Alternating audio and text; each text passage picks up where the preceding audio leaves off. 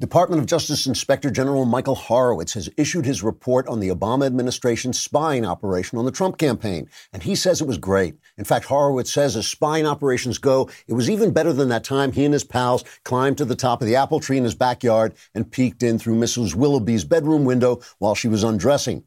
Those were great days, says Horowitz, back when we were all young and before the FBI went around spying on people for political reasons.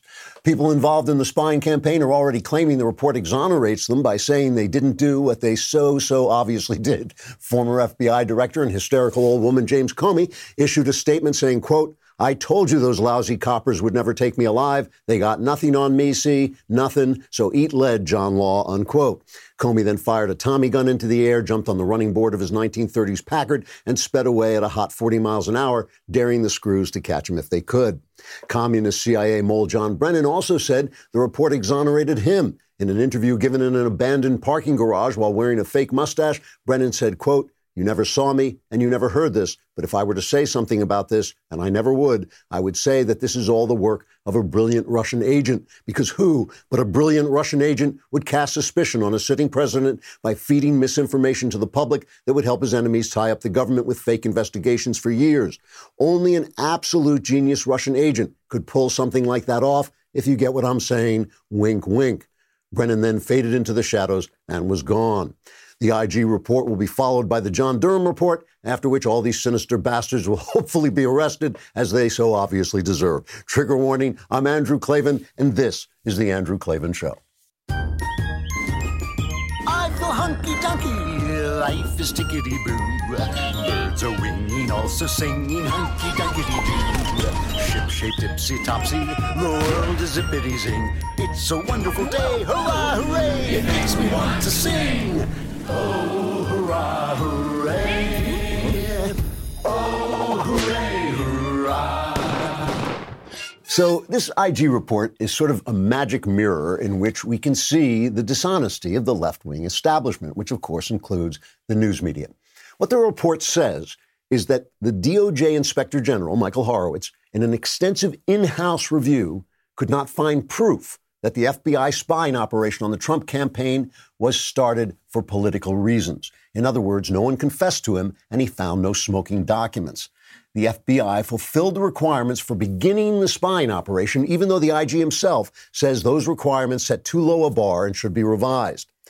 But, and it's a but so big it could belong to a Kardashian, but the Fed's abuse of the FISA system, which gave the spying operation legal cover, was so extensive that even he, the IG, Horowitz, had to wonder what the hell Comey and his Comey cronies thought they were up to. That's what the report says. And any headline that tells you Horowitz found the investigation justified is distorting it. Anyone who tells you it exonerates James Comey is lying, including, maybe especially, James Comey. And anyone who tells you Trump has been out of line in his accusations against Obama's FBI is way jumping the gun, especially because the Attorney General and his investigator, Durham, are hinting that their more widespread and extensive investigation has found more damning evidence than Horowitz did or than Horowitz was looking for. Now, remember, this report is about a Democrat administration, the Obama administration, spying on a Republican presidential campaign. So along with any actual lies in the press, there's the omnipresent lie of bias and emphasis.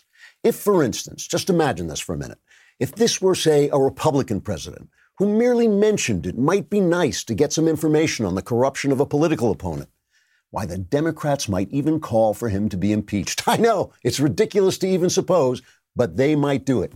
But when we have a Democrat, Obama, running an actual spying operation on a Republican candidate, well, there's no proof it was politically motivated, so let's move on to impeaching the president. All of this brings us back to something we shouldn't forget, and especially young people shouldn't forget it, because a lot of young people don't really remember the Obama administration. Obama was an utter failure, and his utter failure exposed both the failure of the academic left-wing philosophy that has underpinned the left for years and the deep dishonesty of the press who has supported the left and covered for them. A good deal of the left's hatred of Donald Trump is self-hatred. It's an attempt by Democrats and the press to cover up Obama's utter, complete failure as president, to cover it up not just from the public, but from themselves. Now, some of Obama's domestic failure was covered up for him by the fact that the economy was bound to come back from the 2008 crash during his administration. But it would have come back much faster and much bigger, as it's doing right now, if Obama hadn't failed to encourage and help its return. Obama failed to make America more unified. He failed to put our racial division behind us. In fact, he made that division worse. He failed to act with integrity, as when he used the IRS to silence critics during an election, when he lied about Benghazi, and when he used the FBI to spy on an opponent's campaign. And of course, his failure in the Middle East was mind-boggling and made vivid by the rise of ISIS. All of this failure happened while the press was going into raptures over his success, not just because he was one of them politically, but also because they're racists, and they couldn't see past the glorious brown color of his skin to the incompetence and political abuses caused by the content of his character.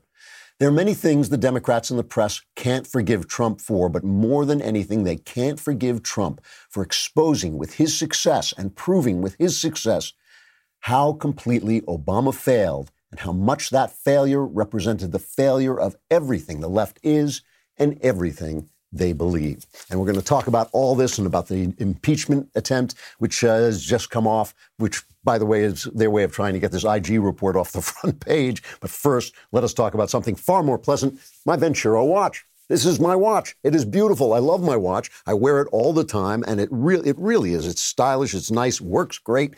And this week, Venturo is having a massive holiday sale. Everything on their site is on sale. There's no exclusions. Products do sell out. Don't wait to buy. Head over to VenturoWatches.com/Klavan to see my favorite picks and take advantage of their biggest sale of the year. Venturo has watches for every style and price point, so you're sure to find one that suits you, and you can engrave any message on it you choose, your favorite quote, the name of the person you want to give it to, the anniversary date. It's the best possible gift because it's tailored with a personal touch. And you know, at these prices, you can even give it, some of them, as a stocking stuffer, which is a wonderful thing to find in your stocking. It's great to get a watch for Christmas. Everybody loves watches, and these are just really nice looking. It's a good deal, too good to pass up. Go to VinceroWatches.com/Klavan, and the discount will be automatically applied at checkout. Vincero is making it so easy for you to shop with a huge discount. Go to my link, buy a Vincero. It's time. It's a kind of a fun. VinceroWatches.com/LAVAN. There are no easy things. It's like they read my mind. All right. Remember, too, that the mailbag is tomorrow. You want your questions answered. You got to subscribe.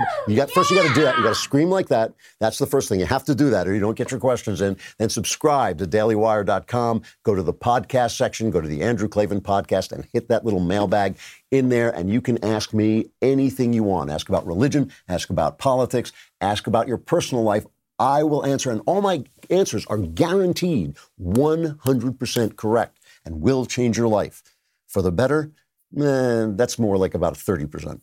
But you will get answers, and they're all right. So the Democrats want this IG report off the front page as quickly as possible. Because remember, this is a sitting president, his administration, and Obama had to know about these investigations. A sitting administration spying on a Republican campaign, a sitting Democrat administration. This is a massive, everything in this report about how badly this report was done. And it just absolutely lambastes Comey and the FBI, even though it says, well, they had enough to start the investigation and he couldn't find any evidence that it was politically motivated. He rips them to pieces. So the longer this is on the front page, the longer people are going to start to say, wait a minute, this doesn't exonerate anybody. So the Democrats moved quickly to put forward their impeachment, what they call their articles of impeachment, what I just call kind of vague maunderings. Here is the lovely, absolutely beautiful Jerry Nadler. What an attractive man. Cut number 1, telling what the articles of impeachment are. Today, in service to our duty to the Constitution and to our country, the House Committee on the Judiciary is introducing 2 articles of impeachment charging the President of the United States, Donald J. Trump, with committing high crimes and misdemeanors. The first article is for abuse of power. It is an impeachable offense for the President to exercise the powers of his public office to obtain an improper personal benefit while ignoring or injuring the national interest. This gives rise to the second article of impeachment for obstruction of Congress. Here, too, we see a familiar pattern in President Trump's misconduct. A president who declares himself above accountability, above the American people, and above Congress's power of impeachment, which is meant to protect against threats to our democratic institutions, is a president who sees himself as above the law. Oh, a bullshit artist. It is actually hard to parse how much crap that is, okay? This really, and the Democrats know they're walking into a buzzsaw. They know that they blew this and they just can't get out of it. But think about this for a moment. First, there's no crime that they're charging with. They remember how they started to try and get bribery to float. They thought they were going to float the bribery charge because everybody knows what bribery is. Everybody knows that's an actual crime. They're charging him with advancing his personal political goals at the expense of the nation, which basically every president does at some point, right? I mean, we all remember Barack Obama leaning over to the president of Russia and saying, tell my pal Vlad, that once this next election is over, I'll have a lot more flexibility. I'll be able to remove our nuclear defenses from Europe. Yeah, I mean, if that was impeachable, then somebody would have impeached. But of course, it's not impeachable. It's part of politics that we know they're doing this. And there's no proof Trump did it. There's simply no proof Trump did it. The Ukrainian president has repeatedly said, I felt no pressure. I didn't even know the aid was being held up. I didn't know anything of this was going on. And the aid was released. And no investigation into Hunter Biden and Joe Biden was started. So the whole thing, it doesn't exist. It's just happening in Jerry Nadler's imagination. And the other thing about this is obstruction of Congress. Now, you notice there, too, it's not obstruction of justice, which is an actual crime.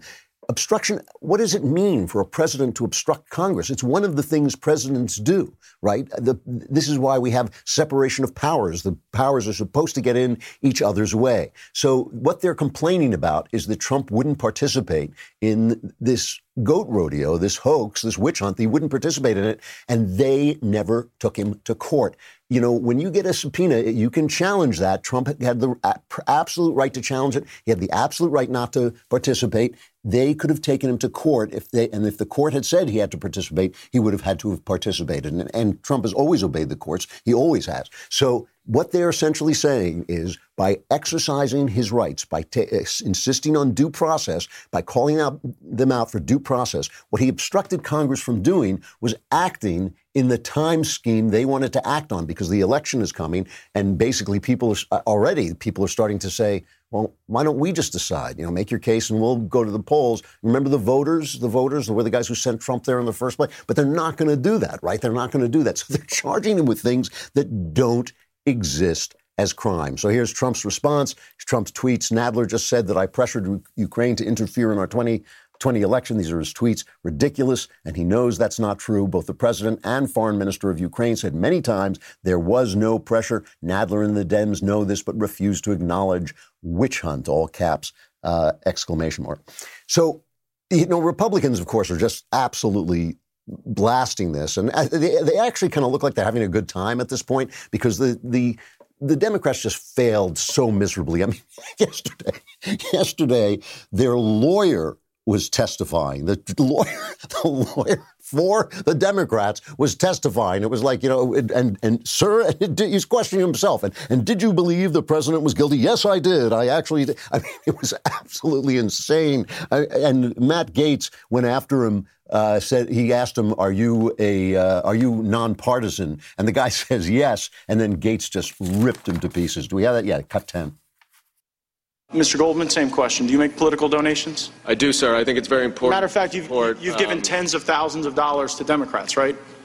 Sir, I think it's very important to support candidates for office. I think our Have you given over 100,000? Do you mind if I just want to know the number. I don't really care the basis. Have you given more than 100,000 bucks to Democrats? You don't care about it?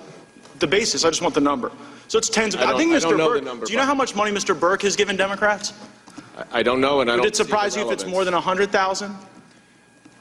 Mr. Gates, I'm here to talk about this report. So you gave tens of thousands, and Mr. Burke gave hundreds of, or more than 100,000. Do you think if you'd given more money, you might have been able to ask questions and answer them like Mr. Burke did? I guess it's something you're still pondering. And you said, nothing in the dossier is proven false. But in fact, the dossier said that there was a Russian consulate in Miami when there isn't. The dossier said that Michael Cohen had a meeting in Prague when he didn't. The dossier said that Michael Cohen's wife was Russian. She's in fact Ukrainian. And so as we sit here today, where you've, I guess, got a tweet mentioning a P-tape, presenting yourself not as a partisan, hired by the Democrats to pursue the president, do you regret this tweet? The whole thing has been so embarrassing. Nobody's watching it, but when you do watch it, the Democrats. The only thing I've probably been wrong about, since I have to bring this up because I brag about the fact that almost everything I say actually unspools as I say it's going to. Now and again, I get things slightly wrong. I get the future slightly wrong. I have said that they're walking into Cocaine Mitch's House of Horrors and that Mitch McConnell can drag this impeachment trial out and call all these witnesses and all this stuff. But listening to what they're saying, I think that what he's actually thinking is no, don't put Susan Collins and and Mitt Romney, don't put them on the dime and make them look bad to their constituents, anybody who's going to vote for them. Let's get this over with quickly. It's such a weak sauce thing that he'll get it over with quickly and then just take it to the public, to the voters. And even pollsters who were saying that Trump was going to lose the swing states, that he was not doing what he needed to do to spread his base. Even those pollsters are now saying, well, no, this has actually moved independent. Well, of course it has. Of course it has. I mean, who is not embarrassed by this? Who is not ashamed of the Democrats for this? All they had to do was work with Trump and compromise with Trump and get Trump is such a deal maker. He would have given them so much. They could have gotten so much. They could have done so much, but they didn't, and then you've got this other thing, which is the clear political motives behind this. Here's another thing that Nadler said. By the way, they didn't take any questions. They ran away after making this announcement. But here's another thing that Nadler said about why they have to impeach. This is cut 11. Unlike President Trump, we understand that our duty first and foremost is to protect the Constitution and to protect the interests of the American people. That is why we must take this solemn step today. Elections are the cornerstone of democracy and are foundational to the rule of law. But the integrity of our next election is at risk from a president who has already sought foreign interference in the 2016 and 2020 elections and who consistently puts himself above country. That is why we must act now. So I sometimes feel bad for making fun of the way this guy looks, but it's just that his looks actually reflect the corruption and dishonesty that he just radiates, I mean, when he said, what he's saying is we have to impeach this guy to protect the integrity of the next election because he colluded with the Russians on the last election, a charge which has been completely exploded. I mean, it is amazing. These guys, they will not get out of their bubble. Their base is in the bubble. Their base is on TV. It's the press. So they think they're still, they're still convincing people. It is an amazing thing to say we have to do this because we lied about him last time, so we have to lie about him this time, or else he'll do what we lied about him doing before this time again, and we'll have to lie about that. It's like an insane bubble of lies. So this IG report has exploded all of it, the Inspector General report. I want to look up just a little more closely at what he actually said because of the way it's being played on the press, that he somehow has exonerated people. I mean, I have to say the New York Times ran it with a Democrat slant, and they basically gave more play on the front page to an analysis that basically said, oh, Trump was so wrong about all this. But their actual news reporting, they said that Horowitz found the investigation into Trump justified, which is not what he said. This is what he said. He said, we did not find documentary or testimonial evidence that political bias or improper motivation influenced their decision to open the investigation. Okay, that's what he said. We didn't find, and remember, this is a guy who's doing an in-house investigation. He's interviewing the people who actually did the thing. So if nobody comes forward and said, yeah, I overheard this guy in the men's room saying we're going to get Trump, or he doesn't find a piece of paper saying that, he's got nothing. But he goes on to say, our role in this review was not to second-guess discretionary judgments by department personnel about whether to open an investigation or specific judgment calls made during the course of an investigation where those decisions complied with or were authorized by department rules, policies, or procedures. In other words, if they were operating within the rules, they didn't hunt them down, they didn't cross-examine them, they didn't really put them, put them in the fire and question them. They basically took their word for it. And then he goes on to say, so he says they reached the low bar it takes to start an investigation. They reached the low bar, which was that Papadopoulos had that conversation in Australia where he made some comment they didn't like, and they just launched into what was a much, much bigger investigation than we exactly knew. And he says the guidelines do not provide heightened predication being this word that you'll now hear a million times, but means that they had a reason for doing what they were doing. So the guidelines do not provide heightened predication standards for sensitive matters or allegations potentially impacting constitutionally protected activity. So in other words, what he's saying, he wants this reviewed and he wants a change. He's saying if you're going after your political opponent with the FBI, the rules ought to be pretty stern, right? They ought to be pretty stern before you can start that kind of investigation. And they're not, okay? So he's saying, yes, they had this slight reason to start the investigation, and they started it. And then he goes on to list the errors and omissions they made in getting the FISA warrant that helped them spy, especially on Carter Page. And it's an amazing list. I mean, first of all, it's 17. He says there's 17, but what it really is it's 7 things they did wrong with the first warrant, right? The first warrant application, and then 10 more things they did with the pursuant warrant applications, and they never corrected the first 7. So they didn't tell them that the Steele dossier had been debunked. They didn't tell them, the big one, kind of a bombshell, was that they did, first, they didn't tell them that, he says, we determined the Crossfire Hurricane Team's receipt of Steele's election reporting. That's the famous Steele dossier, right? It played a central and essential role in the FBI and department's decision to seek the FISA order. So the Steele dossier that they ultimately knew was debunked, they could not substantiate anything in it that was specific to the dossier. They couldn't substantiate any of it. The sub-sources were debunked. The whole thing was debunked, but it played a central and essential role. And I just want to go back. Molly Hemingway writes about this in The Federalist today, that remember Devin Nunes put out that report, and the press was like horrified. The press was horrified that Nunes would put out a report where he said a salacious and unverified dossier, this is a quote, formed an essential part of the application to secure a warrant against the Trump campaign. So Adam Schiff put out his counter report saying FBI and DOJ officials did not omit material information from the FISA warrant. The DOJ made only narrow use of information from Steele's sources about Page's specific activities in 2016. So that's Adam Schiff lying once again, which is what he does. Little pencil neck Adam Schiff. Again, these voices in my head, they keep telling me what I have to say to you. I can't stop. But no, I mean, this is Schiff lying and lying and lying again, right? But so they left out that the Steele dossier was debunked. But here's what I think is a bombshell, okay? Carter Page, they basically told the FISA people, the FISA courts, that they suspected Carter Page of being a Russian asset.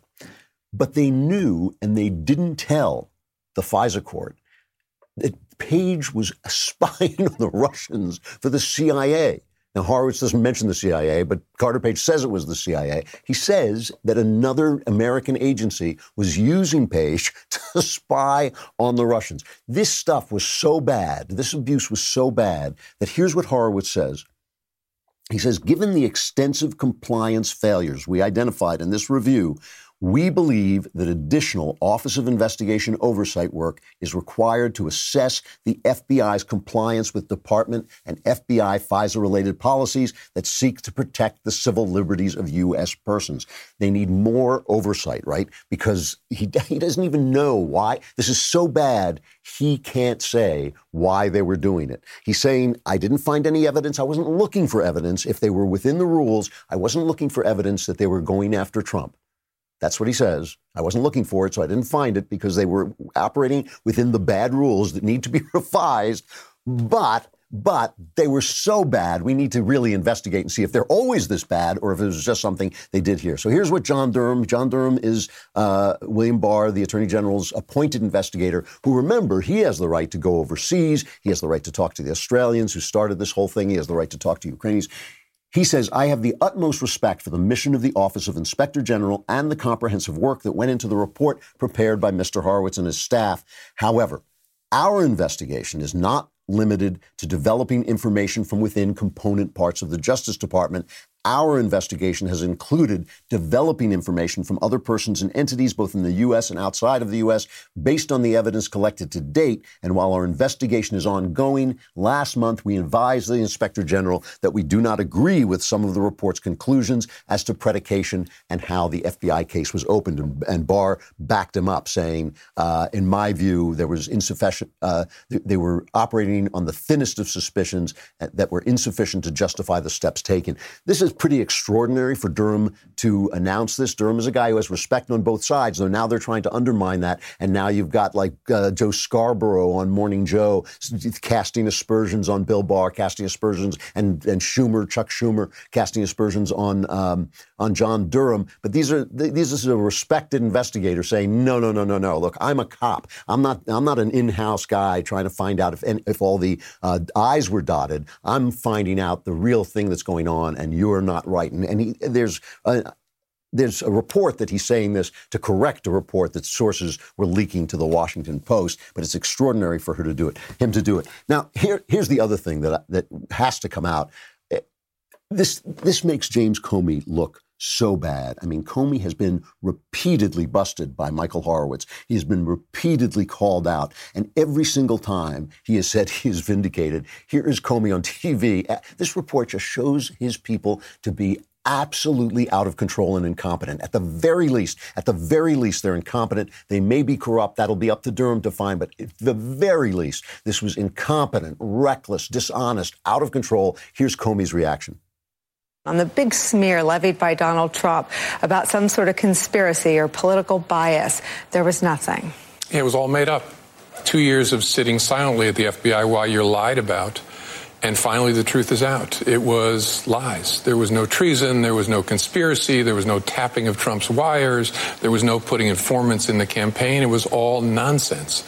And the FBI finally has its day with the American people, and I hope they pay attention to it. Good people believe something that a president of the United States says, or an attorney general, or a news personality says. And so they've bought that, and it's going to be hard to walk that back. My goal is to have as many of the American people as possible learn from this and learn that the FBI is the way you'd want it to be. It's not on anybody's side. You know what? I still think that guy's an idiot.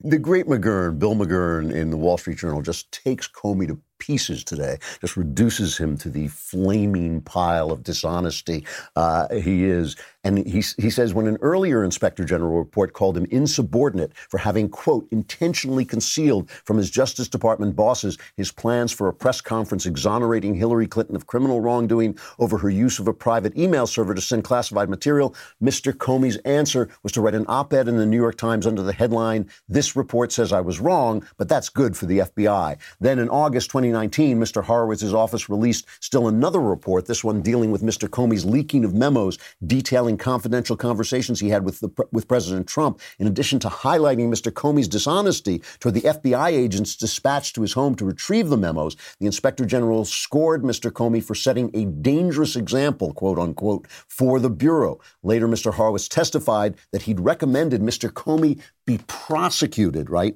How did Comey respond? By ignoring the larger indictment of his FBI leadership and focusing only on Mr. Horowitz's finding that they'd unearthed no evidence Mr. Comey had leaked classified information. Comey said, I don't need a public apology from those who defamed me, but a quick message with a sorry we lied about you would be nice. Come on, man.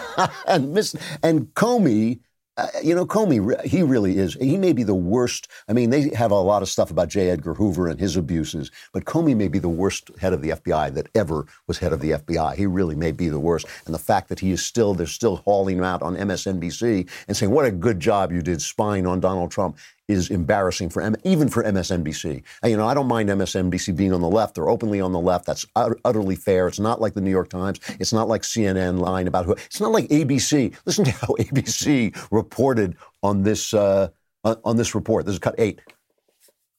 After years of President Trump calling it a deep state, saying the FBI was anti-Trump when it launched an investigation into possible ties between his campaign and Russia, tonight the long-awaited independent report, the Justice Department's Inspector General, revealing there was no evidence of a witch hunt, determining the FBI had enough evidence pointing to either a federal crime or a threat to national security, or both, to justify the probe at the height of the election, and that the agents who made the final decision to launch the investigation were not influenced by political bias. You're a damn liar, man. That's not true. Has anyone pointed out to ABC that Jeffrey Epstein didn't kill himself? Because they're still burying that story. Even NBC, even left-wing NBC, gave a much more honest account of the report and really talked about how Horowitz just excoriated the FBI. I mean, it is just an embarrassment. And just to remind you, this is a Democrat administration launching an investigation into a Republican presidential campaign. If this were the reverse, we know because all Donald Trump did was say to Ukraine,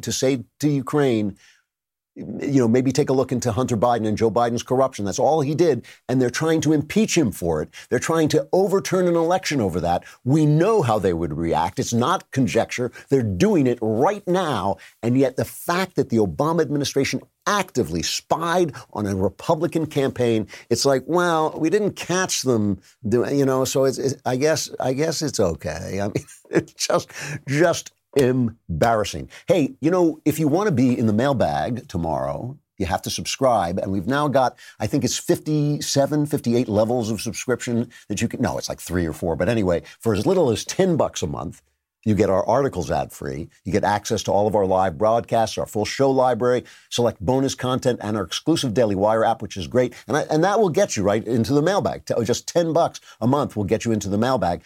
If you choose the new all-access plan, you'll get all that. Plus, we'll let you out of the mailbag so you can run free, and you'll get the legendary Leftist Tears Tumbler. You got to have it. Plus, we have a brand new Ask Me Anything style discussion feature that allows you to engage our hosts, writers, and special guests on a weekly basis. So subscribe right now while we are switching over to dailywire.com, where you can watch the entire show if you're a subscriber.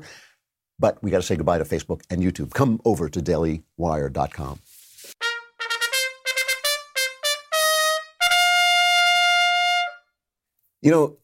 There's an article in the Wall Street Journal, Walter Russell Mead, who I think is the best writer on foreign affairs right now. He is kind of the new Charles Krauthammer, I think.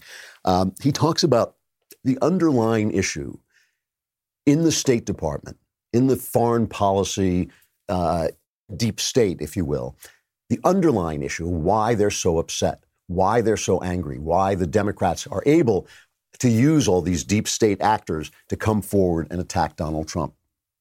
And it's because Trump is changing the rules. He's changing the direction of our foreign policy. And Mead writes, much of the American foreign policy establishment, both inside and outside the government, is liberal, internationalist, and Atlanticist, meaning the Atlantic Ocean. They believe that America's chief task is to build a world order on liberal principles, and that America's chief allies are the NATO and European Union countries that share our convictions. They see Russia as the primary opponent of this effort and therefore of the U.S. Moscow's efforts to intervene in European and American domestic politics threaten the cohesion of the EU and the liberal democratic principles for which the West stands. Russia's invasion of Ukraine and annexation of Crimea are direct attacks on liberal order and the Atlantic world. From this perspective, the war in Ukraine matters to the whole world. Now, the only thing he's leaving out here is just remember that they keep accusing Trump of holding up aid. But he was the only one who gave them the aid. Obama did not give lethal aid to the Ukraine with which to fight their Russian enemies. Trump did. Obama sent them blankets and I think maybe a couple of little candies. But Trump sent them weapons to fight with, and he held them up because he doesn't like foreign aid. But Trump says, Meade goes on to say, among Trump's most consistent features, his administration's most consistent features, is a belief that the U.S. should change priorities and change the priority it gives to the different theaters in world politics. From their perspective, the Trump perspective, the center of gravity of American policy must move from the Atlantic to the Indo-Pacific. They have to start dealing with China. Latin America deserves more attention as a growing social and political crisis creates larger threats in the hemisphere, of which the chaos on the southern border may be only a foretaste. After Latin America, the threats of jihadist violence and Iranian expansionism make the Middle East the next highest priority for the Trump administration. Europe, America's highest priority for much of the Cold War, has fallen to fourth place. For the Trump administration and many of his Republican allies, Russia, because it's weaker and poorer than China, comes after Beijing on America's list of geopolitical concerns. So you see what he's saying, that this is an actual change, and I think a much needed change, to an outdated State Department focus, okay, from Europe, the Cold War alliance with Europe and a hatred of Russia, to a new focus on jihadis, our own hemisphere, where we know that, South America and Central America and Mexico are falling apart and it threatens us, and to China, of course. So to me, though, the thing is this, the thing that he leaves out, this is not what he's dealing with, is it's Trump's call. Trump may be wrong. You may say, no, we still should have the Cold War coalition. I know right-wingers, conservatives who feel that way. The Cold War coalition was good. Europe is still our only friend, our only trusted friend. We should stick with that, make sure we're fighting with Russia and all this. Many conservatives feel that way. But the point to me is that it's Trump's call. Trump is the elected president. And what this whole vision of an America whose job it is to turn the entire world into a vision of itself, which I think is a good American goal if we do it in the proper way. But that is an imperial idea that puts the State Department above the people. That's the way empire works. When when you want an empire, your republic falls. That's what happened to Rome. As its empire increased, its republic collapsed because the people running the country are focused on foreign countries and foreign power and global ideas, and they think we are in their way, right? They think that we are in the way of their expertise. What conservatives like me are saying is the people's power outranks your expertise. We don't care about your expertise. We'll listen to you, and if we think you're right, we will allow you to go forward. But when we say you're wrong, we win.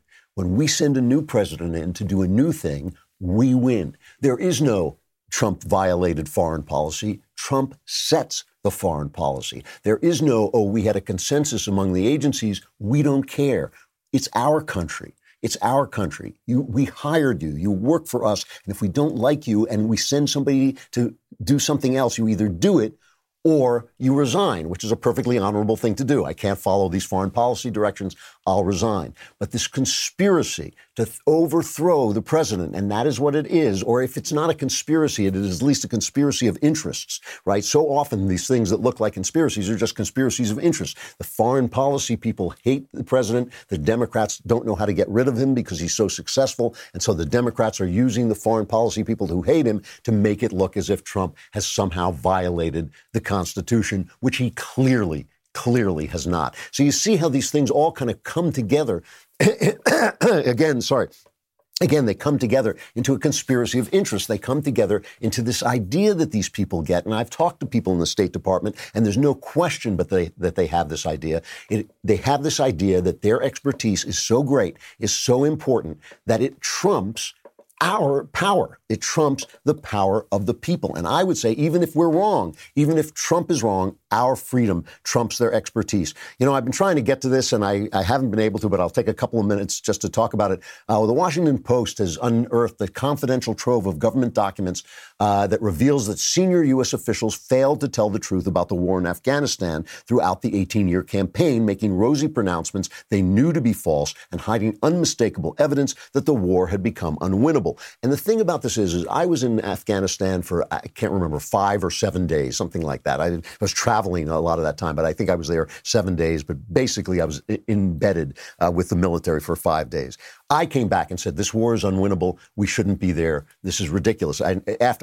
As well as saying how great the military was, what terrific people they were, what a great job they were doing. It was the policy. We couldn't win because the country is a primitive country. It can't be given a democracy the way there was some hope of doing it in Iraq if they hadn't done it so badly. This is another failure of Obama. Obama ran on the idea that Iraq was the wrong war, Afghanistan was the right war, and he was going to win it, and he didn't even do that. And he surged in Afghanistan just to show that he had meant it in his campaign. It was a stupid thing to do, and now we're stuck there. And Trump is right about this. Trump wants out, but the military people keep saying, no, if we leave, it's going to be a disaster. So my point about this is these guys and their expertise have not been so great. Their expertise has not been so great. Their ideas have not been so effective. Their success has not been so mind-boggling that they couldn't afford to change their minds when the people send a new president in to replace them, in to correct them. This rebellion against the president, and I understand the president is obstreperous, he's uncommon, he's not your usual politician. Do what he says. You know, that's all you have to do. All you have to do, folks, is do your job. Luckily, this was the classic leftist tears tumbler, so it doesn't spill, and when it spills leftist tears, which only make the desk better. Anyway, Again, this is the underlying principle, is that our freedoms trump their expertise and trump their power. A final reflection. I went to see Ford versus Ferrari. I highly recommend it. It's the story of a partnership between a car maker, Carroll Shelby, visionary car maker, and a driver, Ken Miles. Carroll Shelby played by, of course, Matt Damon, and Miles played by Christian Bale. Two terrific performances. James Mangold, who directed Logan, does a great job with it. It's a little long, like all movies, but here's a scene. What it's about is about a moment when the Ford company, guided by Lee Iacocca, who was back then just a lower executive, the Ford company tries to make a car as great as the Ferraris. And here's the scene where Lee Iacocca makes his pitch to Henry Ford II, the grandson. In the last 3 years, you and your marketing team have presided over the worst sales slump in U.S. history. Why exactly should Mr. Ford listen to you? Because we've been thinking wrong. Ferrari. Now, they've won 4 out of the last 5 Le Mans. We need to think like Ferrari. Ferrari makes fewer cars in a year than we make in a day. We spend more on toilet paper than they do on their entire output.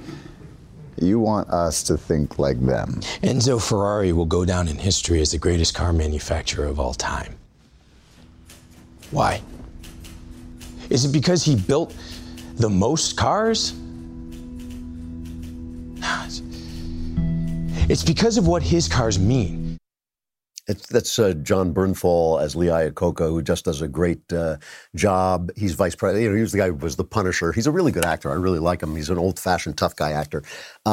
Josh Lucas is Leo Beebe, and Tracy Letts, who should win an Oscar for his depiction of Henry Ford II. He radiates both insecurity at not being the original Henry Ford and power and the decisiveness at having been in charge. But what's so good about this picture, besides the performances, especially of Bale and Damon, and the relationship of these two men, which is just so creative, And shows you how the competition and friendship and hatred and envy and anger between two men can be so creative. What I like about it is it has an absolutely fair take on capitalism. It shows you how capitalism is creative because of its competitive energies, how it makes men's energies flow into competition and being better and just desiring to do great. But it also shows you how corporate think can destroy beauty. It shows you, Ken Miles, the guy played by Christian Bale, is a full man. He's a man who just wants to drive the perfect, lap around the track. He's an absolute artist. And Matt Damon is slowly subsumed into this corporate culture that doesn't understand what that means. And so it shows you it's culture critical, like art is supposed to be, but it's cultural critical by being honest, by showing capitalism in its creative best, but also at its soul-crushing worst. And it really is an honest depiction of capitalism, why we love it, why we hate it, why we struggle with it. And it really is terrific. And it also is a terrific picture of two men. It shows you, like I said, Miles is a complete man with a wife that he loves and a child that he loves. It shows you what a power a wife can be in these kinds of situations, how much support she gives, how much inspiration she gives, how much correction she gives to Ken Miles. And it suggests, it doesn't quite show you what a incomplete man Carroll Shelby does. Matt Damon delivers that incompleteness with his terrific performance, but it doesn't show you, for instance, that he had like 6 or 7 wives, and that he clearly was not a man who was completely together as Ken Miles, who was revered in his profession, was. Terrific movie. Don't miss it. See if you can, see it while it's still in the theaters, because it's really a big screen film. Great stuff. We'll be back tomorrow with the mailbag. Get your questions in now. Woo! And yeah! that is what you will sound like at the end of the day. I'm Andrew Klavan. This is The Andrew Klavan Show.